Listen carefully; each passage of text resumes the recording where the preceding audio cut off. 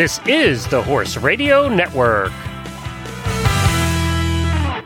Greetings, horse people. Coach Jen here, and thanks for tuning in to Horse Tip Daily, episode 1317, where Dr. Letcher chats with Hit'em co-hosts Glenn and Jamie about 5-panel testing in quarter horses, what it is, and why it's important. This episode is brought to you today by Purina Mills. Do you know how to tell if your horse is a senior? If you guessed his age, you'd be wrong, because not all horses age at the same rate. So how do you tell if your horse has entered his golden years? Well, you might notice gray or white hair around his eyes or muzzle, weight loss, low energy, a decline in dental condition, or a choppy gait due to aches and pains. If any of these describe your horse, he or she might be a senior, and it might be a good time to start him or her on Purina Equine Senior or Equine Senior Active horse feed. They both have Active Age, a proprietary prebiotic proven through years of research to support a senior horse's aging immune system. With Purina Equine Senior, greatness never ages. To learn more, visit purinamills.com/activeage.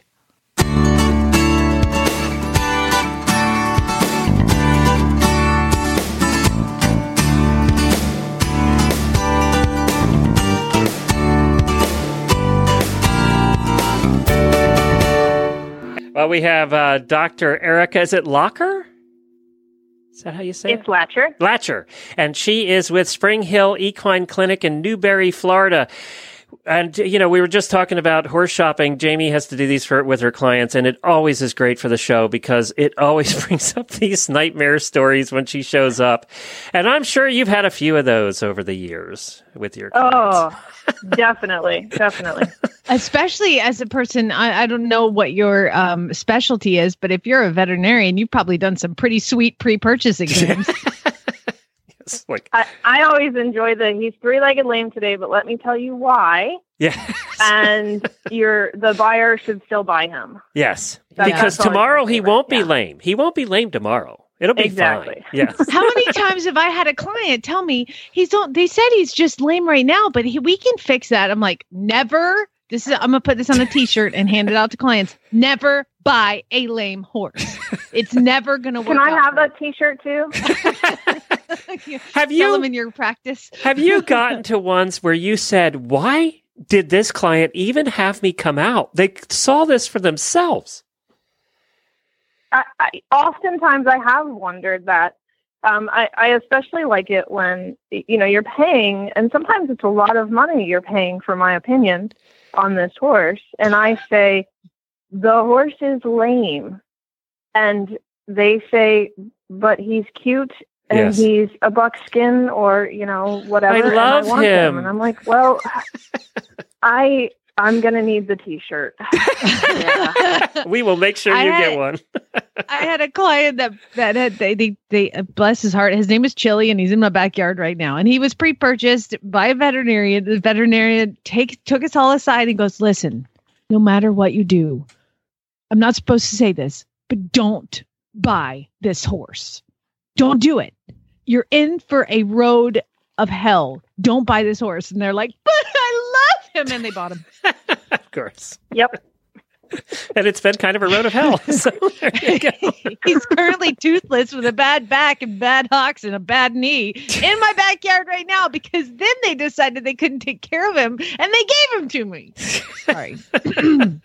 Sorry, So Doctor. pre-purchase exams weren't necessarily what we were going to talk about. No, I'm sorry. We got on that topic. When you pay for a pre-purchase exam from a veterinarian, take their advice. Or if you hire somebody to help you buy a horse and they say, don't buy that horse because that's too much horse for you, or don't buy that horse is lame, or don't buy that horse, it's a runaway. Listen to them. Yes. Yes. Same thing. Exactly. It just needs some training. Hey, Dr. Erica, it kind of does apply because we're kind of talking about something that you really don't want to get into either. So it kind of does apply. So tell us, what is 5-panel testing for quarter horses? We've covered this once or twice over the years, but not much. The 5-panel testing is 5 diseases that quarter horses can get, and quarter horse relatives, so your paints, your Appaloosas, that type of horse, They can get any of these 5 diseases genetically, so they can get them from their parents. A few of them are really, really bad, and a couple of them you can manage, but you'd like to know they have them, especially if you're going to breed them. So would you do 5-panel this? testing covers. Would you do this as part of a pre-purchase to tie a bit to our previous conversation if you were buying a quarter horse?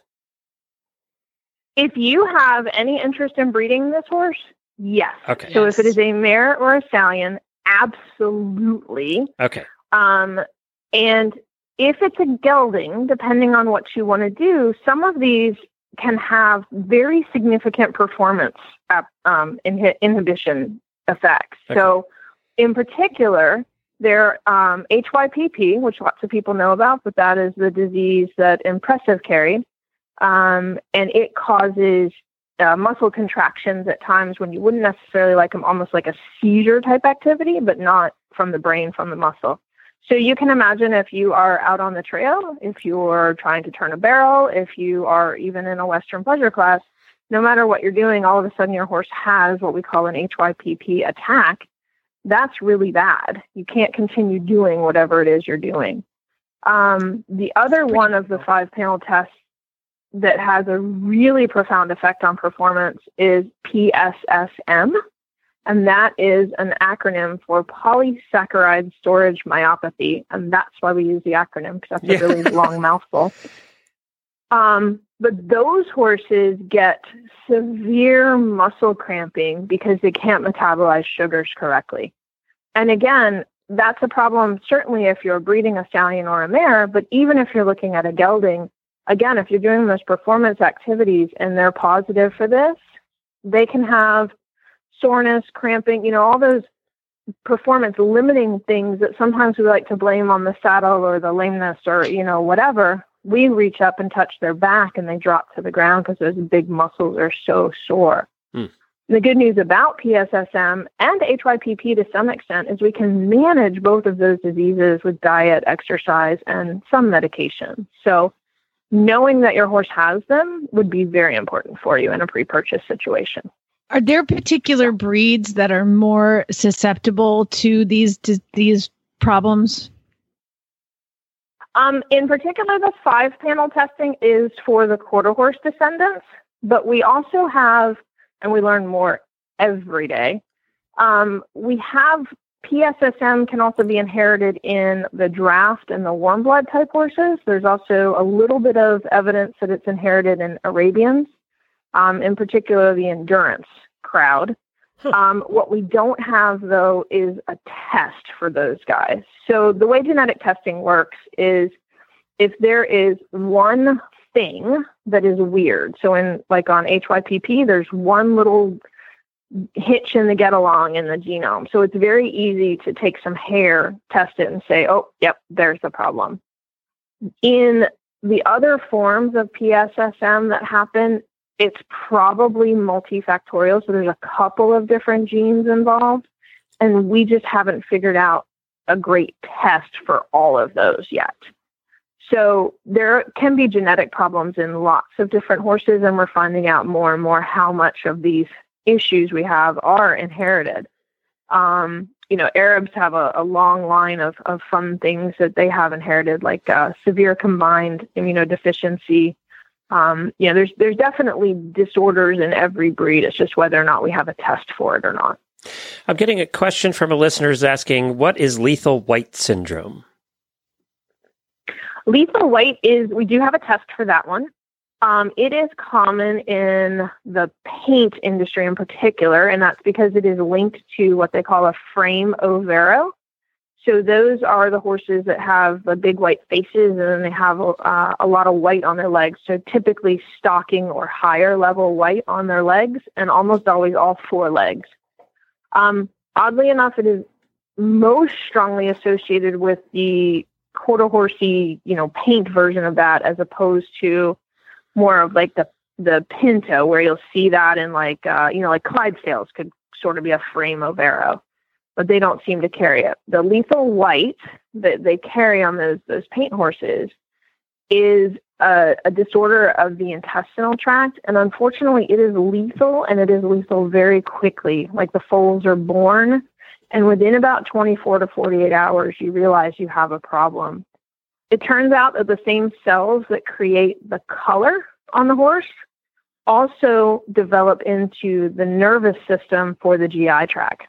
So these horses are born without a nervous system for their GI tract. So everything is fine as long as they're inside mom. They come out and the GI tract has to do its own thing, and it just can't do it. Those horses are almost always completely white when they're born.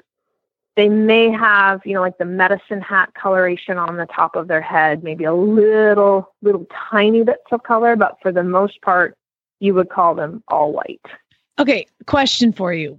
I have seen the lethal white foals born. I worked at a vet clinic for a long time, and the guy was like board certified, like theriologist, whatever. Anyway, so he bred a lot of horses. There was one particular client who every year would have a lethal white, but kept trying to breed the horse. Do you, at some point, this always bothered me that he continued to help with this client. Do you at some point say, hey, I can't do this anymore? Or is the client always right? Or how do you counsel somebody or deal with that? That is a fine line that we walk every day. And really? I will say that if I have a mare, and for me personally, I tend to deal with the mare side of things. We have some stallion work that we do, but most of our side is the mares. So if I have a mare that, say, has a lethal white, I will then say to those owners, look, I think it is really important that you get your mare tested and we see. We actually know at that point that she's a carrier, because you have to have 2 copies of that gene to have an affected foal. So we know she's a carrier. We just don't know if she has, like what level she is. And then we'll look at the stallion and say, we need to test a stallion. We cannot breed this mare to a stallion that carries the gene. So I try to have those conversations ahead of time. If it's a mare owner that I pick up, after the mare's been bred, and we're now looking at a foal that unfortunately I now have to euthanize, which is always a very, very, very bad day. We're having that conversation then.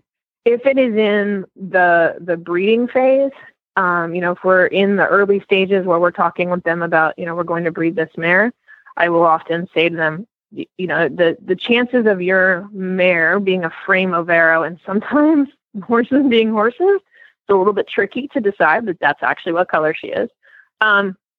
We'll say the chances that she's a frame overo are decent, and we strongly recommend you test her before we start the breeding process, because that's going to make the difference for you in terms of picking which stallion you go to.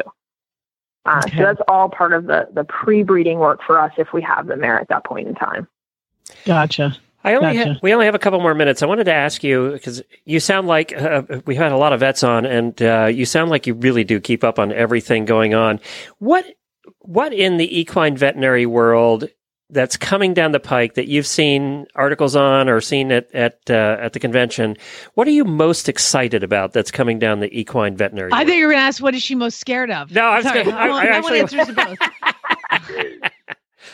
Okay, well, I get 2 answers, because one is apropos of this conversation, and that is we are probably very close to having the ability to ship semen that is not cooled. Really? So we can do it room temperature. Yes. Yep.